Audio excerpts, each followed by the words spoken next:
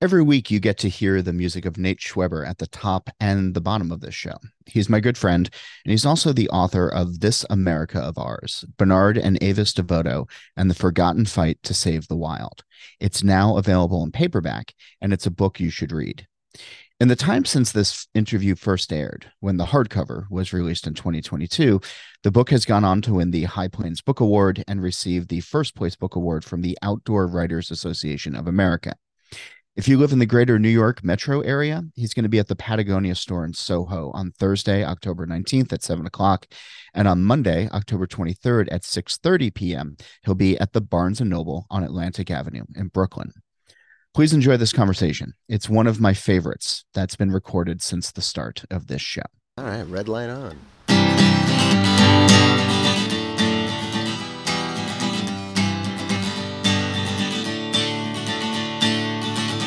Welcome to Drink Beer, Think Beer, the podcast that gets to the bottom of every pint. I'm John Hall, and there's a change in the music this week because I'm delighted that Nate Schweber is here sitting across from me.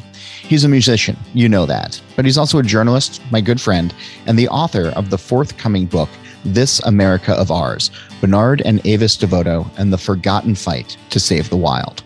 We're already into the cocktails, so stick around. But first, All About Beer is back online and producing original content for beer enthusiasts and professionals. Visit allaboutbeer.com to see the latest. And if you want to support us in this endeavor, we set up a Patreon for both readers and professional companies in the beer space. Check out patreon.com/allaboutbeer to learn more. Shopify's already taken the cash register online, helping millions sell billions around the world. But did you know that Shopify can do the same thing at your retail store? Give your point of sale system a serious upgrade with Shopify. Sign up for a $1 per month trial period at shopify.com/drinkbeer. That's all lowercase. Go to shopify.com/drinkbeer to take your retail business to the next level today. Go to shopify.com/drinkbeer. I've known Nate Schweber going on about 20 years now. We've been colleagues, friends, and even co-authors. And I can say without a doubt that he is one of the hardest working reporters that I've ever met. He has a keen eye for detail, enjoys a good drink, and knows how to rock with the best of them.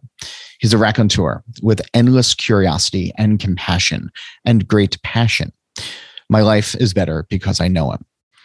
His chords are familiar to listeners of the show as it's opened up every episode since we started. And it was even a part of the old After Two Beers show I did for All About Beer.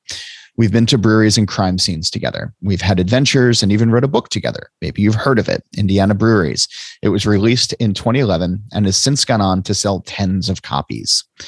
He lives in Brooklyn these days, but he grew up in Missoula, Montana, and has always had a passion for outdoor reporting.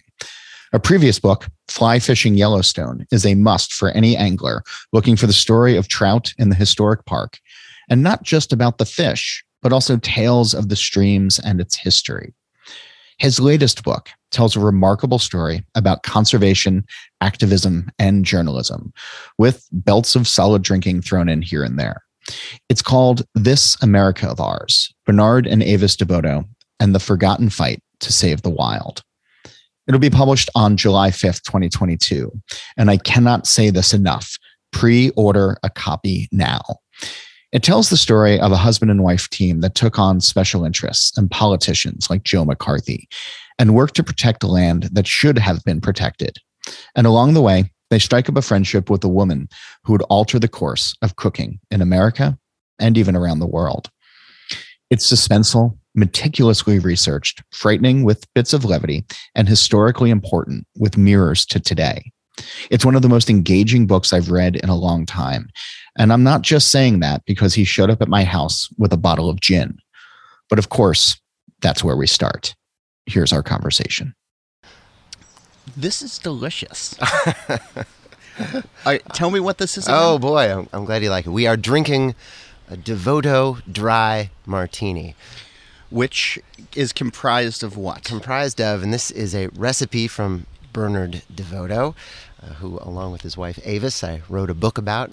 He was very strict about his philosophies in alcohol, and he said that there were three things that America gave the world that were better than anything else: rye and bourbon and the Devoto Dry Martini, which is 3.7 parts gin per 1 part dry vermouth with a twist of lemon only. And that is what we are currently drinking. Those are the only 3 things? Only 3 things. You have to ice it. It has to be Okay. You have to shake it or stir it with ice. No, but the things that he was proud of with America. Well, yeah. he was being grandiose. There was certainly far more that he was proud of about America. But when he wanted to emphasize a point, he would speak hyperbolically. As I was reading this America of ours, and there's a lot that I want to touch on with you this afternoon, but especially in the earlier part of the book, when you were talking about them and the parties that they would throw and the company that they would hang out in, and I'm thinking of writers that I know, and when writers hang out, and there's a certain level of drinking that exists, and you and I have done this before. But when you look at it through historical context sometimes, you gotta wonder how they functioned with what they were saying. Because 3.7 parts gin. Yeah. 2 of these is gonna and it seems like in the book, like the research that you found, they were doing it up and quite often. Oh my goodness. Yeah. It was a daily ritual. Every day at 6 p.m. was the Devoto Dry Martini hour. And then there was wine with dinner, and there was whiskey after that. But through it all, this guy was, he would drink into the night, whiskey, but he would be writing the whole time. Was it the Hemingway write drunk, edit sober? Did Hemingway? Maybe he did. I don't know if it was Hemingway who said it. Somebody said that. I don't. That's one of those misattributed quotes somewhere. Sure. It was. I mean, among the things that are respectable and admirable about these writers is how they were able to function and be so productive while also consuming so much alcohol. Yeah, because we're not talking about them in like their 20s or 30s. Yeah, correct. That's the thing. Like now that I'm in my 40s, it's like good Lord, we're drinking these at literally coming up on 3:00 in the afternoon, and I already have NA beers lined up after this because I need to be functional tomorrow. Yeah, yeah. No, I drank some Gatorade on the way down. We're so old. We're so old. He was prolific, though. Bernard DeVoto was a prolific writer, and what I was struck about reading this book, and you've been talking about this book to me for a couple of years now. Long. But what I was struck about was how little I knew about him going into it, and the company that he kept, or the people that he went up against, are still names that are known. And I'm thinking of like Ansel Adams is featured in the Friend book, of him. or going up against Joe McCarthy, or Senator McCarran. Names that are still that sort of resonate. And even obviously Julia Child in the book. But Bernard DeVoto, and maybe this is just my ignorance, I don't think he was as well known as some of the company that he kept. But the work that he did reverberates to this day, and somewhere along the line, it seems like his name dropped off. It did. It's a curious thing, and I'm not proud to say it, but I grew up in Missoula, Montana, and close by is a memorial grove of cedar trees in a national forest dedicated to him. I must have passed by it dozens of times growing up in Montana. I never knew who Bernard DeVoto was until I found one of his books at the Strand bookstore in New York City. And, in the mid-'50s, he was... A lot of literary critics presumed he was going to be as well remembered as Hemingway and as Faulkner and as Rachel Carlson and Carl Sandburg, Robert Frost, but he did drop away. And I think reasons for that include that he wrote about the West, which a lot of the literary world was concentrated in the East, especially the Northeast, and he was sort of seen as a literary or a regional writer only. He evolved over time. He was also a very controversial writer. So he had such strong opinions, like about, the best things that America gave the world being bourbon and rye and the Devoto Dry Martini. He could be so opinionated so forcefully that anybody that doesn't want to be offended by something ought not read Bernard DeVoto, because he's whatever cows you hold sacred, he will prod those sacred cows. So I think all that combined, made him kind of fade away. But it's interesting because reading through the book, I didn't get that impression, because he didn't seem controversial. He seemed like a proper journalist who was writing about things that Americans should care about. He very much was, but in the times, in the 1930s, the nation swung very far to the left. It was the Great Depression. People were questioning whether capitalism was viable. Communist and socialist candidates for office got millions of votes across America. And there was Bernard DeVoto writing that Marxism was a, quote, imbecile delusion, and that anybody that believed in communism or socialism was guilty of, quote, monumental credulity. So he was very much out of step with the politics of the 1930s. And then the nation swung very far to the right in the McCarthy era, and he was criticizing McCarthy from the jump. Edward R. Murrow, the broadcast journalist, gets credit for criticizing McCarthy on national TV in 1954. Bernard was criticizing McCarthy as far back as 1949. But again, that put him sort of out of step with the way the politics of the country were swinging. He stayed in his lane. He didn't change, but the country swung back and forth. There's a number of fights that you document in the book of what he was passionate about. And a lot of them are environmental issues that I think have still a standing in today's world. Massively, yeah. Massively. Obviously, I'm encouraging everybody to go out and buy the book and read the book. But can you sort of sum up as best you can what the focus of his work entailed? He was the environmental stuff. Yeah. He was a passionate defender of America's public lands. Some of the best known public lands in America are the national parks, but there are also the national forests, and there's also land under the jurisdiction of the Bureau of Land Management. It belongs to all Americans. It's a birthright of all Americans, and there's hundreds of millions of acres of it, mostly in the West. And Bernard grew up in the West. He grew up in Ogden, Utah, and he saw from his grandparents being farmers how these public lands and the protection of them was critical for protecting water in the West. So he knew that life in the western United States, which is a dry climate, depended on the protection of its water, which meant the protection of its public lands. And so all his life he was, but especially the last 10 years of his life, he was a passionate defender of public lands, and there were several movements to either sell off those public lands or to have the resources on those public lands be funneled by powerful politicians like Pat McCarran, who was aided by Joe McCarthy, funnel those resources to a politically connected few. So that's what Bernard DeVoto spent, especially the last part of his life, fighting against, selling off public lands and giving away the resources. I mean, what was so interesting is growing up, in my era, and knowing about the national parks and knowing about, the importance of it, and knowing that these were established not long before he started writing about them. But True. It almost strikes me that the fight over this land of public versus private versus, enjoying versus profiteering almost started at the jump. It did. Yeah, it did. And that was part of the reason that public lands were created, that, both Presidents Roosevelt really expanded the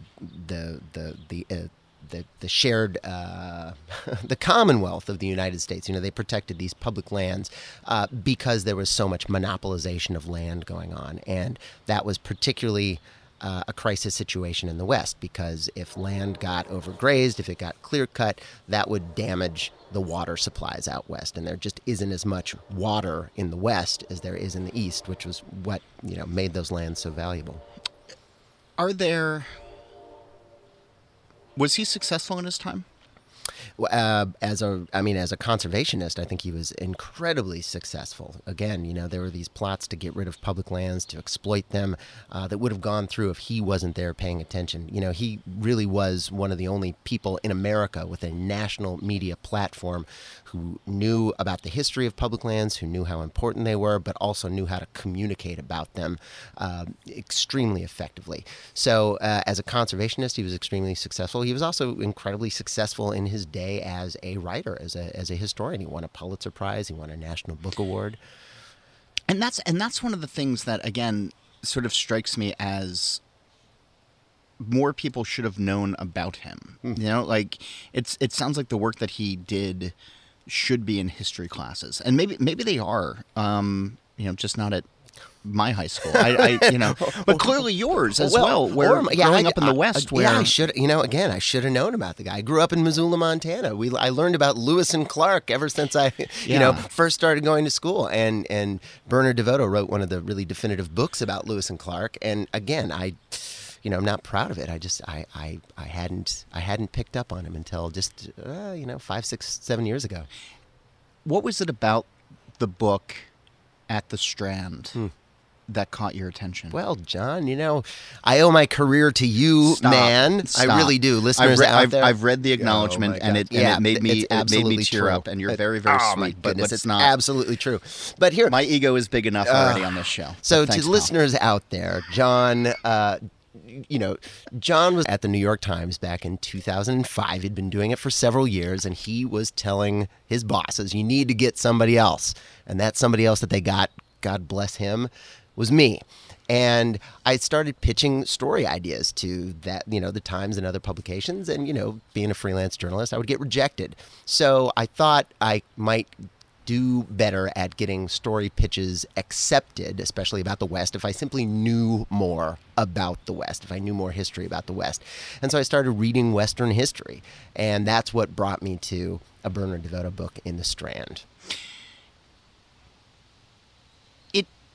It's fascinating to me, right? Because growing up in Montana, which I did not, but you did. I phrased that the wrong way.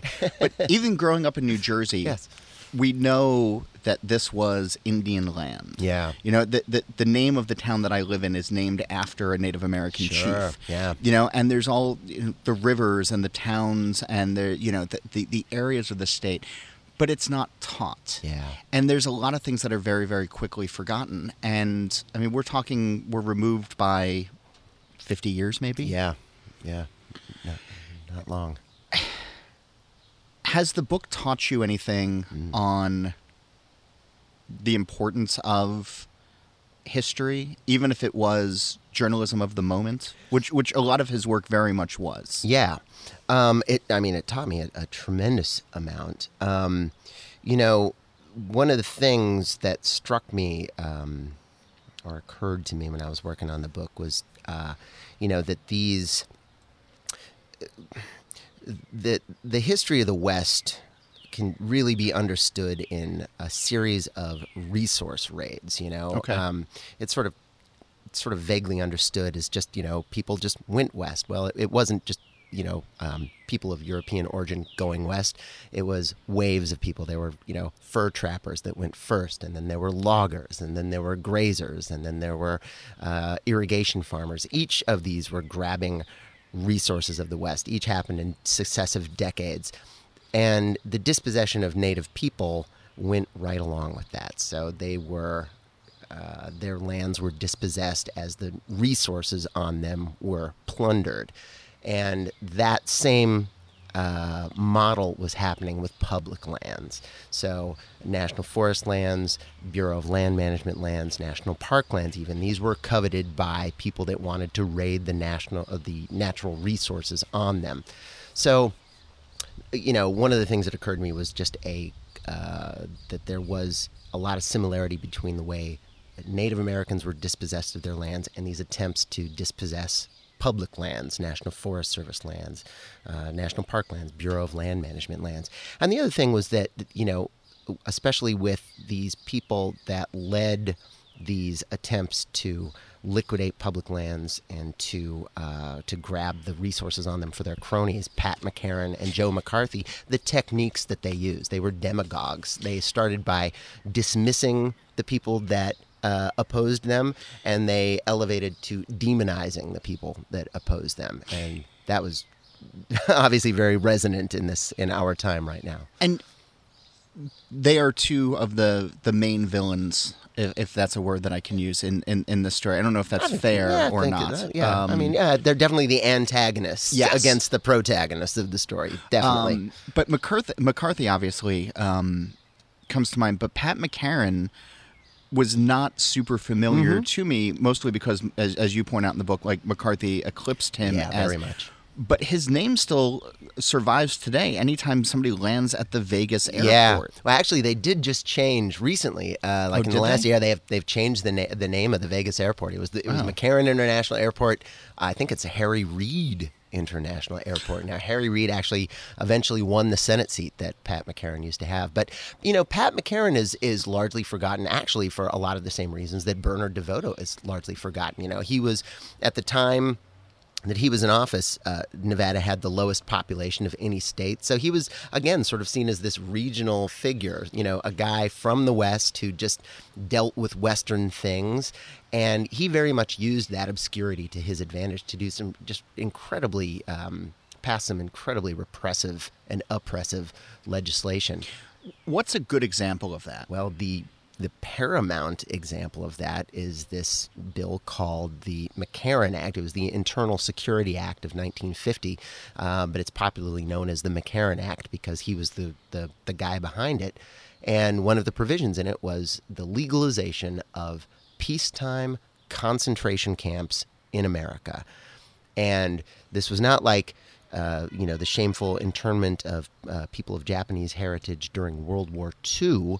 The McCarran Act made it so that anybody who might be suspected of being a communist could be rounded up and put in a concentration camp with no due process. That was on the books.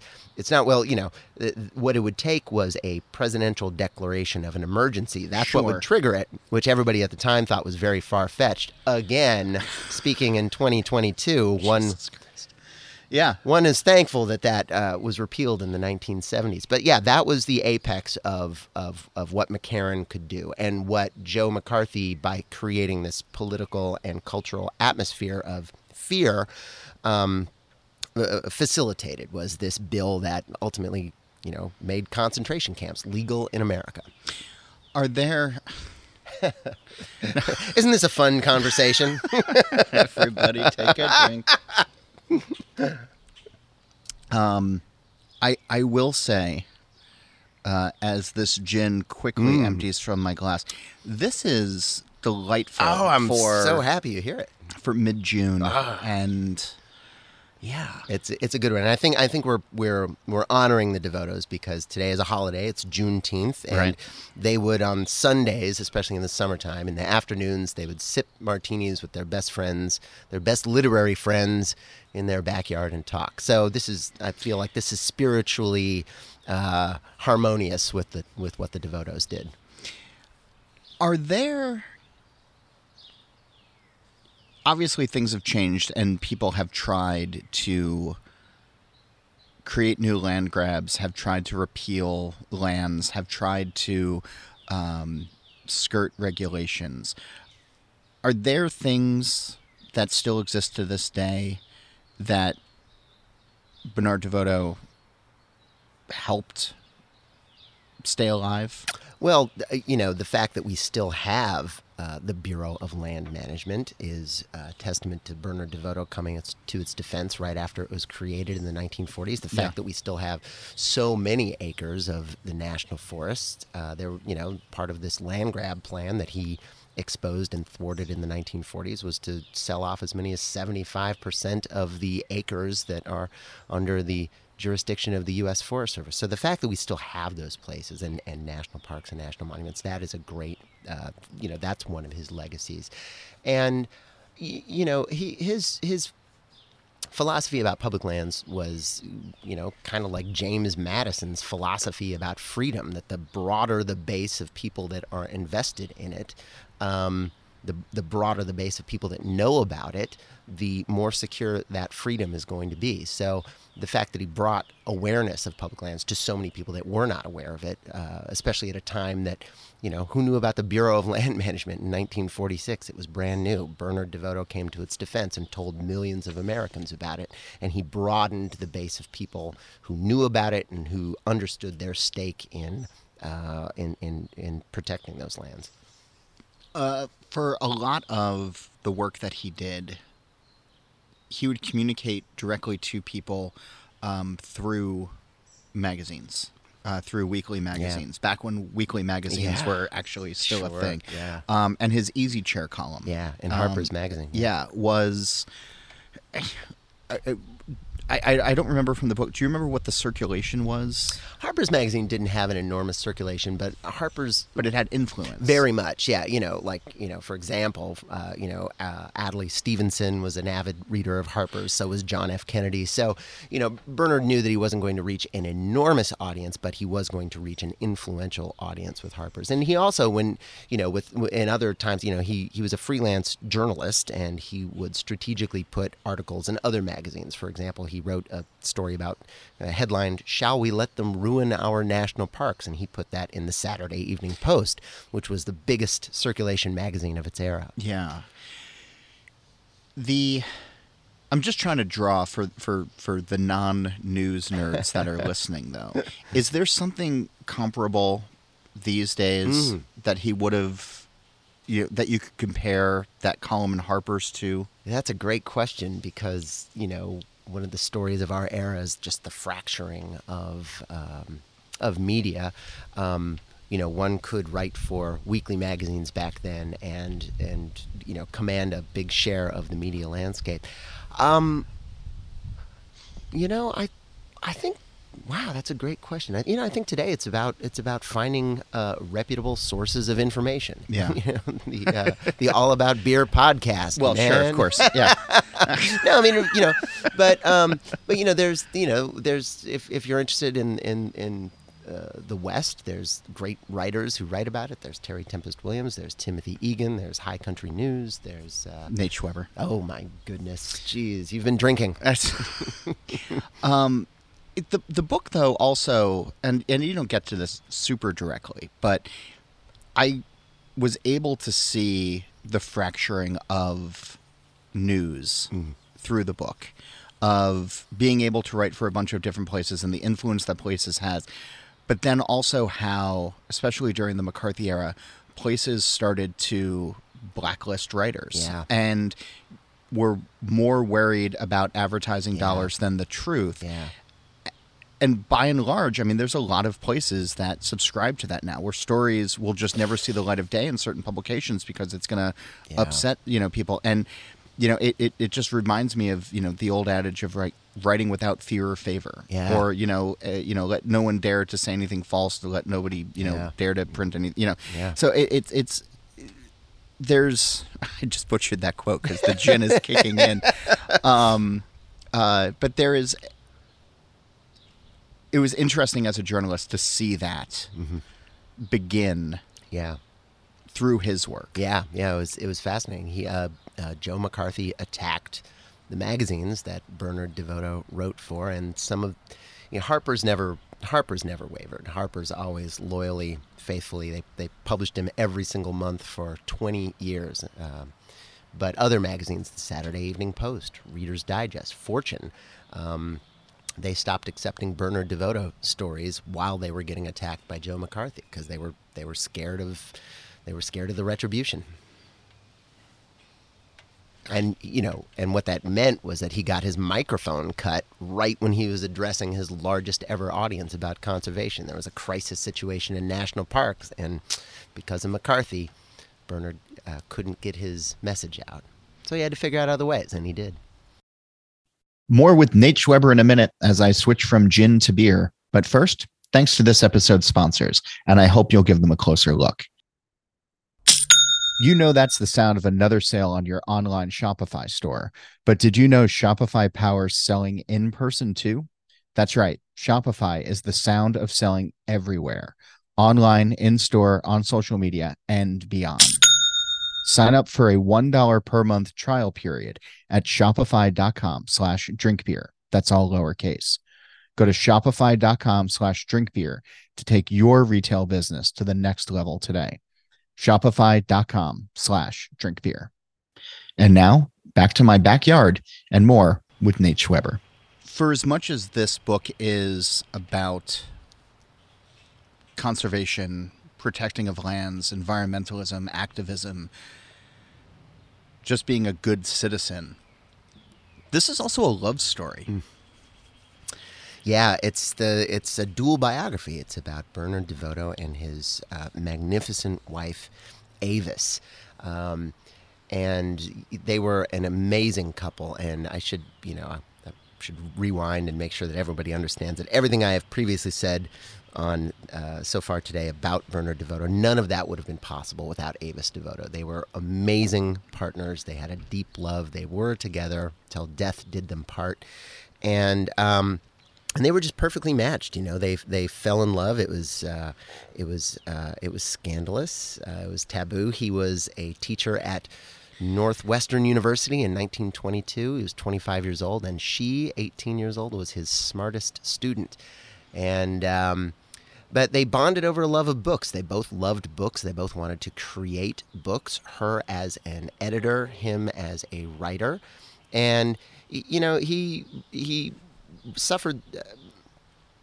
He had mental health challenges, especially when he was younger. He went through some suicidal depressions, and Avis was really the one that got him through that. And later in life, even, he was definitely tormented, and Avis was the one that kept him grounded, and also, helped him brainstorm story ideas and edited them and copy edited them and proofread them and indexed them and answered his mail and bore their two sons and kept a house up and cooked incredible meals for him because he loved to eat and she loved to cook.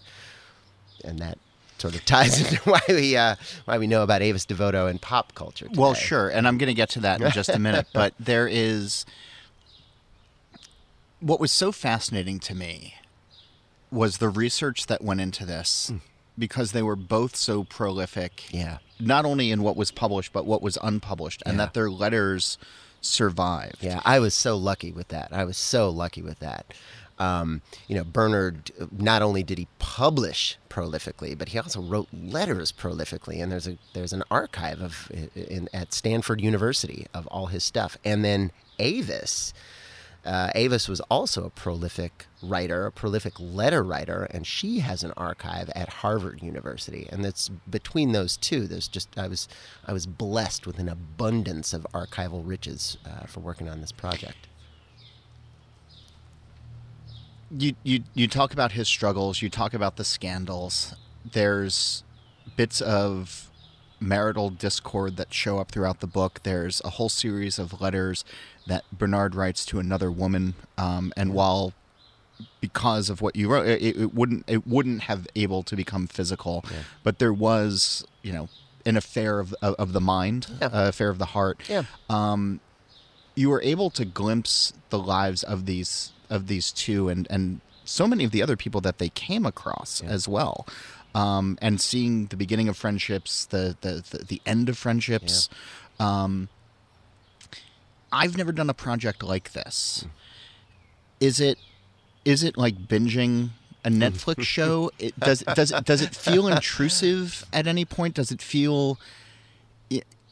I don't know if anybody who writes letters like that ever imagined that in 2022, if they're writing these in the 40s, 50s, 60s, that there's going to be, a guy that they've never heard of writing about.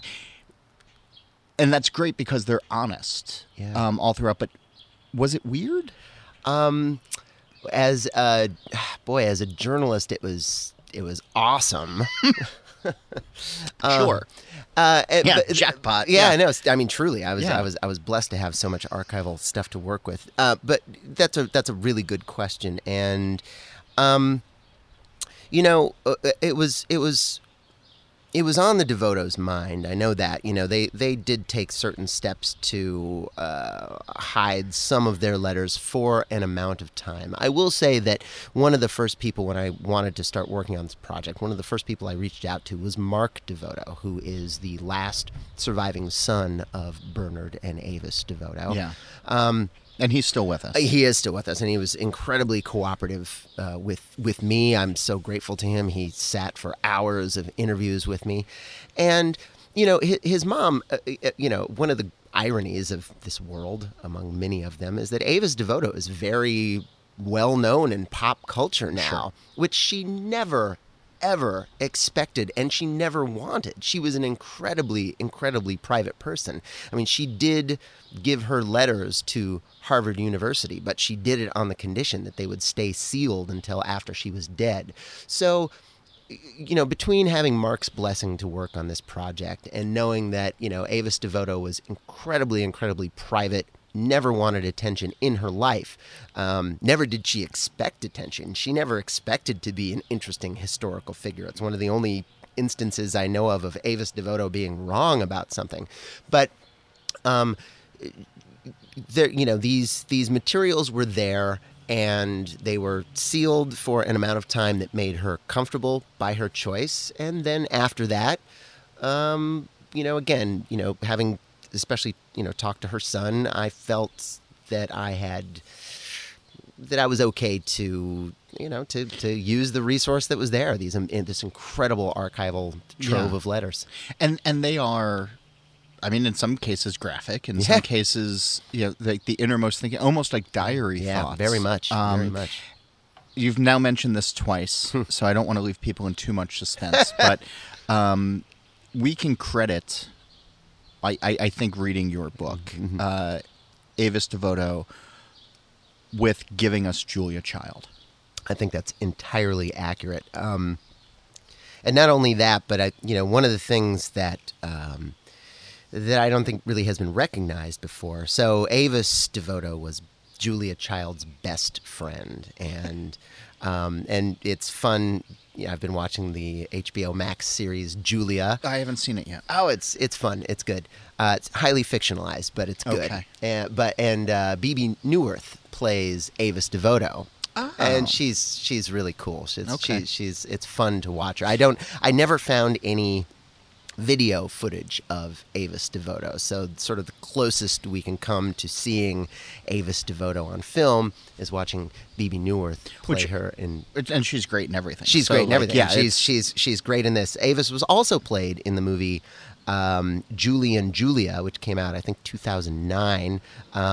Deborah Rush played her opposite Meryl Streep playing Julia Child, but it's a wonderful story.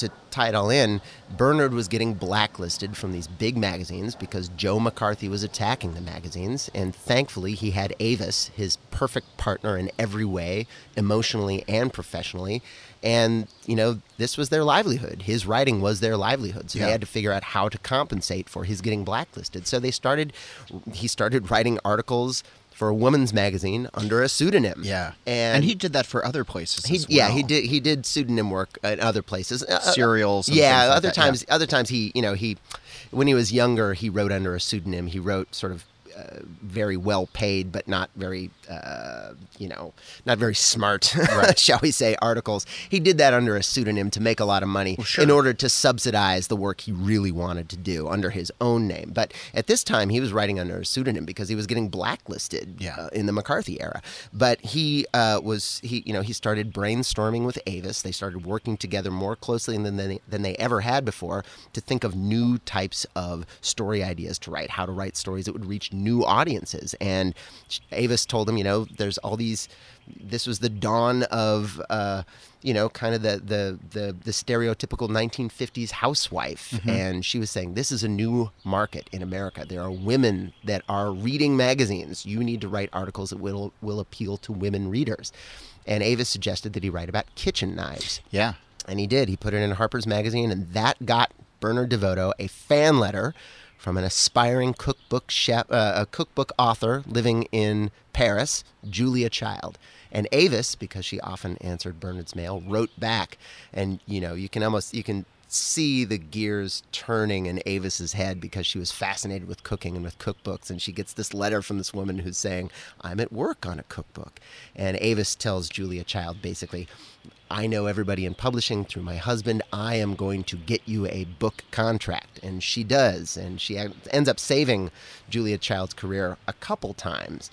But yes, she's the person that brought Julia Child to mass attention. She's the reason that we know of Julia Child. Avis DeVoto is the reason that Julia Child is such a legend today. I was thinking as I was reading through the book of the research of all of the letters that you had come your way. And a conversation that I had a couple years ago when I was in Missoula, Montana. Hey, good place. With your very good friends, Lido and Jessica Vizzuti. I love Lido and Jessica Vizzuti. That was the gin messing up their consonants. I and would vowels say at the end that's there. stone cold sober. That's right. We were talking about you, and the idea of the Nate Schweber text message came up. Oh my goodness! Uh-oh. Where most people will just be like, "Hey, running late on my way," or "Hey, how you doing?" And somebody would just respond, "Okay." By and large, your text messages are letters. You go on for several screens of thought. No. This is a really good thing. But I don't know where these text messages are going to be archived for future generations when they write the book about you writing this book and all the work that is still to come for you. But there's something to be said about the loss of letter writing. I was thinking about that a lot when I was working on this project. I mean, I thought, what are nonfiction writers, historical nonfiction writers, going to do in the future? Like, when I was in the process of doing the research, I was very aware of how lucky I was to have these incredible archives of these incredible letters from these incredible writers. And I thought, wow, in 50 years, are people going to be looking back on, like, what, tweets? Texts? Yeah. But even how? Yeah. I mean, with people in control of their data, Yeah. just deleting stuff and just, and think about all of the emails that are written every day as almost nothings. Yeah. And they go into the trash. Yeah. Yeah. But there was something obviously very personal about these because you were putting pen to paper and it had to be thoughtful. It wasn't backspace. Yeah. Let me rephrase that. It was, there's a level of trust in what you were writing that, the person wasn't going to share it. But then, of course, there wasn't also social media of like, you won't believe what I just heard from. Yeah. But it is going to get harder for books like this to be done in the future. Yeah, I think it might. I mean, I want to be optimistic and say, well, who knows what future nonfiction, narrative nonfiction writers are going to figure out how to do with the resources. Maybe we're going to find really cool books that get written based on text messages. I'm sure there are future biographers of the 45th president who are going to confront that exact challenge. Sure. But yeah, I mean, maybe texts and Facebook posts, maybe there will be a cool creative way to make those into really gripping nonfiction. God bless the writers who are trying to figure that out. We're going to do that. Yeah. When you think about the future of America's land, of public land, where are the fights today? There were a lot of, not even indirect parallels. There were a lot of direct parallels. Yeah. Again, I was working on that book really between like 2016 and 2021. And, in the book I write about a national monument in Utah that is on the brink of being destroyed. And between 2016 and 2021, 2 national monuments in Utah were ordered by executive order to be reduced by 50% and 90% respectively.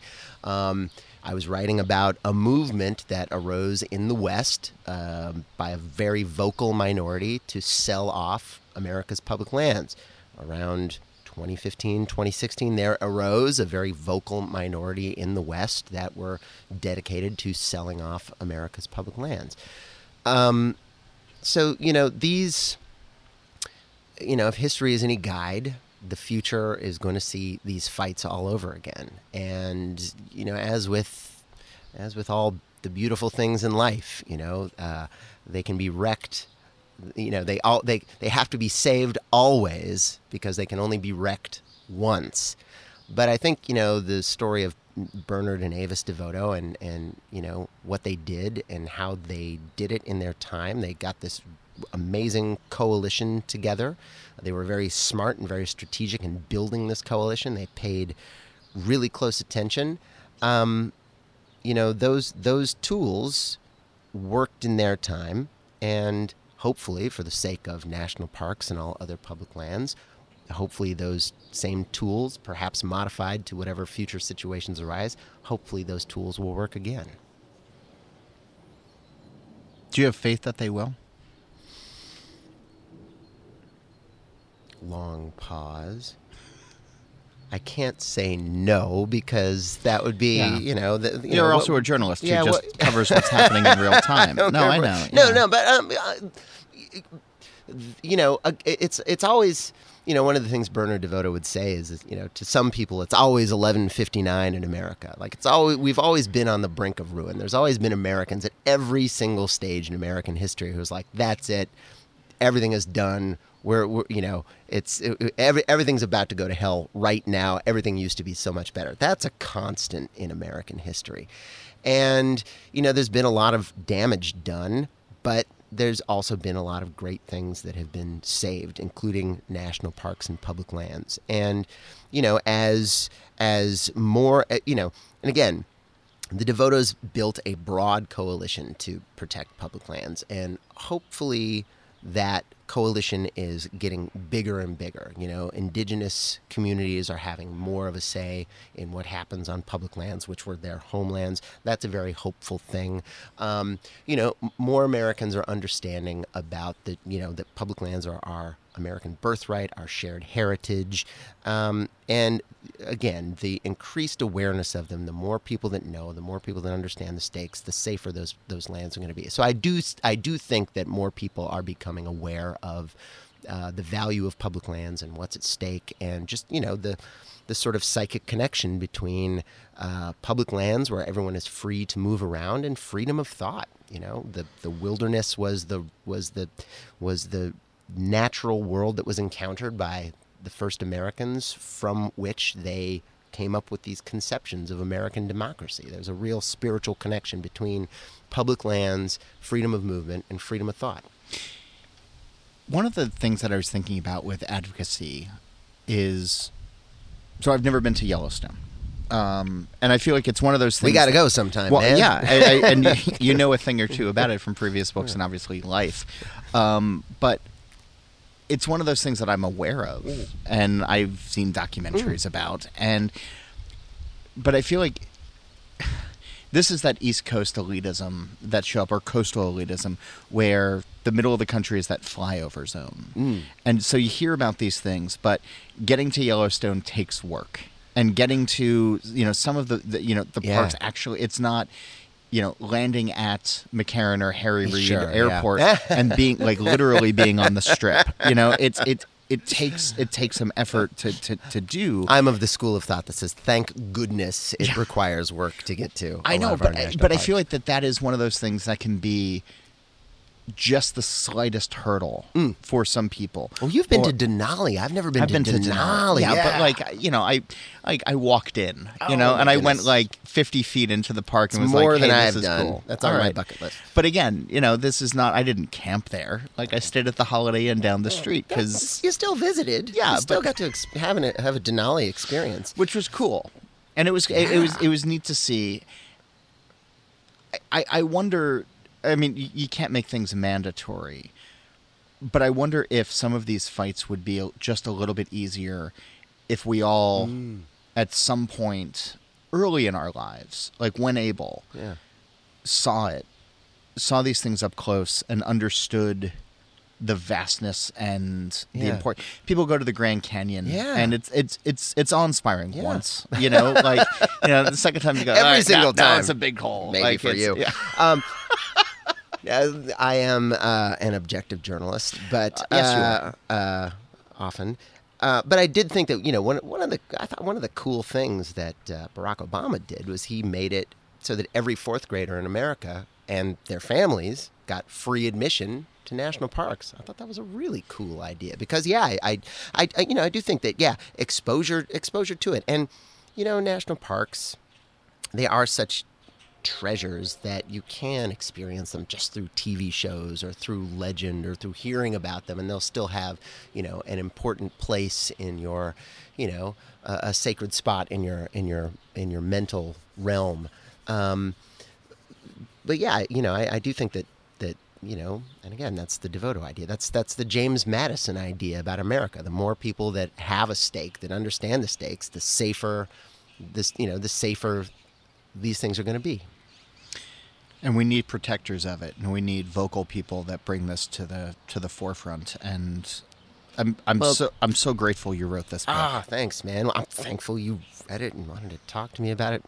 Again, dear listeners out there, this book never would have been written if it wasn't for John Hall. No. That's I will say that even if you weren't one of my dearest friends, I would be shouting this book from the rooftop. It's called This America of Ours. Bernard and Avis Devoto and the Forgotten Fight to Save the Wild. Nate Schweber, thanks for sitting in the backyard, and thanks for the potent cocktails. And I am so happy to be on Steal This Beer. I am going to steal some also beer not next. that podcast. That's what it says on the... No. I thought it said that on my podcast. Jesus Christ. Anyway, I've been drinking a Devoto Dry Martini while we have been talking. Your music has been the theme music of Drink Beer, Think Beer since its founding, and also the old podcast as well. And you're bringing up the Augie Carton Show. Thanks very much, pal. It's wonderful. It's wonderful to have you here in the backyard at my house. Can I plug Drink Beer, Think Beer by John Hall? A very good book. So anyway, conversations start well with a Devoto Dry Martini. They don't always end well with them. But you can tell that jovial feeling is engendered by drinking these things and talking. All right, get at us, y'all.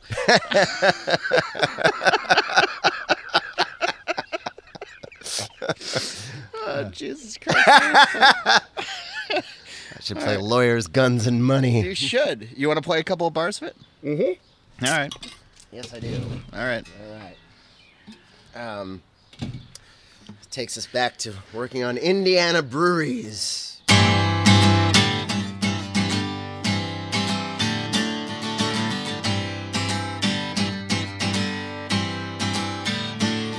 I was gambling in Havana.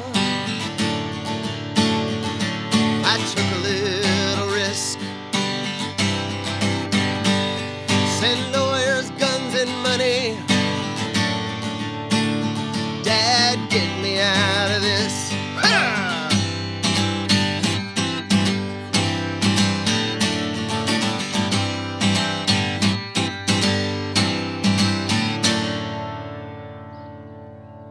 Oh, I thought you were going to keep going. Oh, I thought I had a time limit, man. No, man. Oh, well.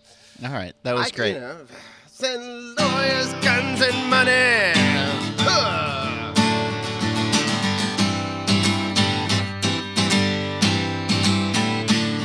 Send lawyers, guns, and money. Ow!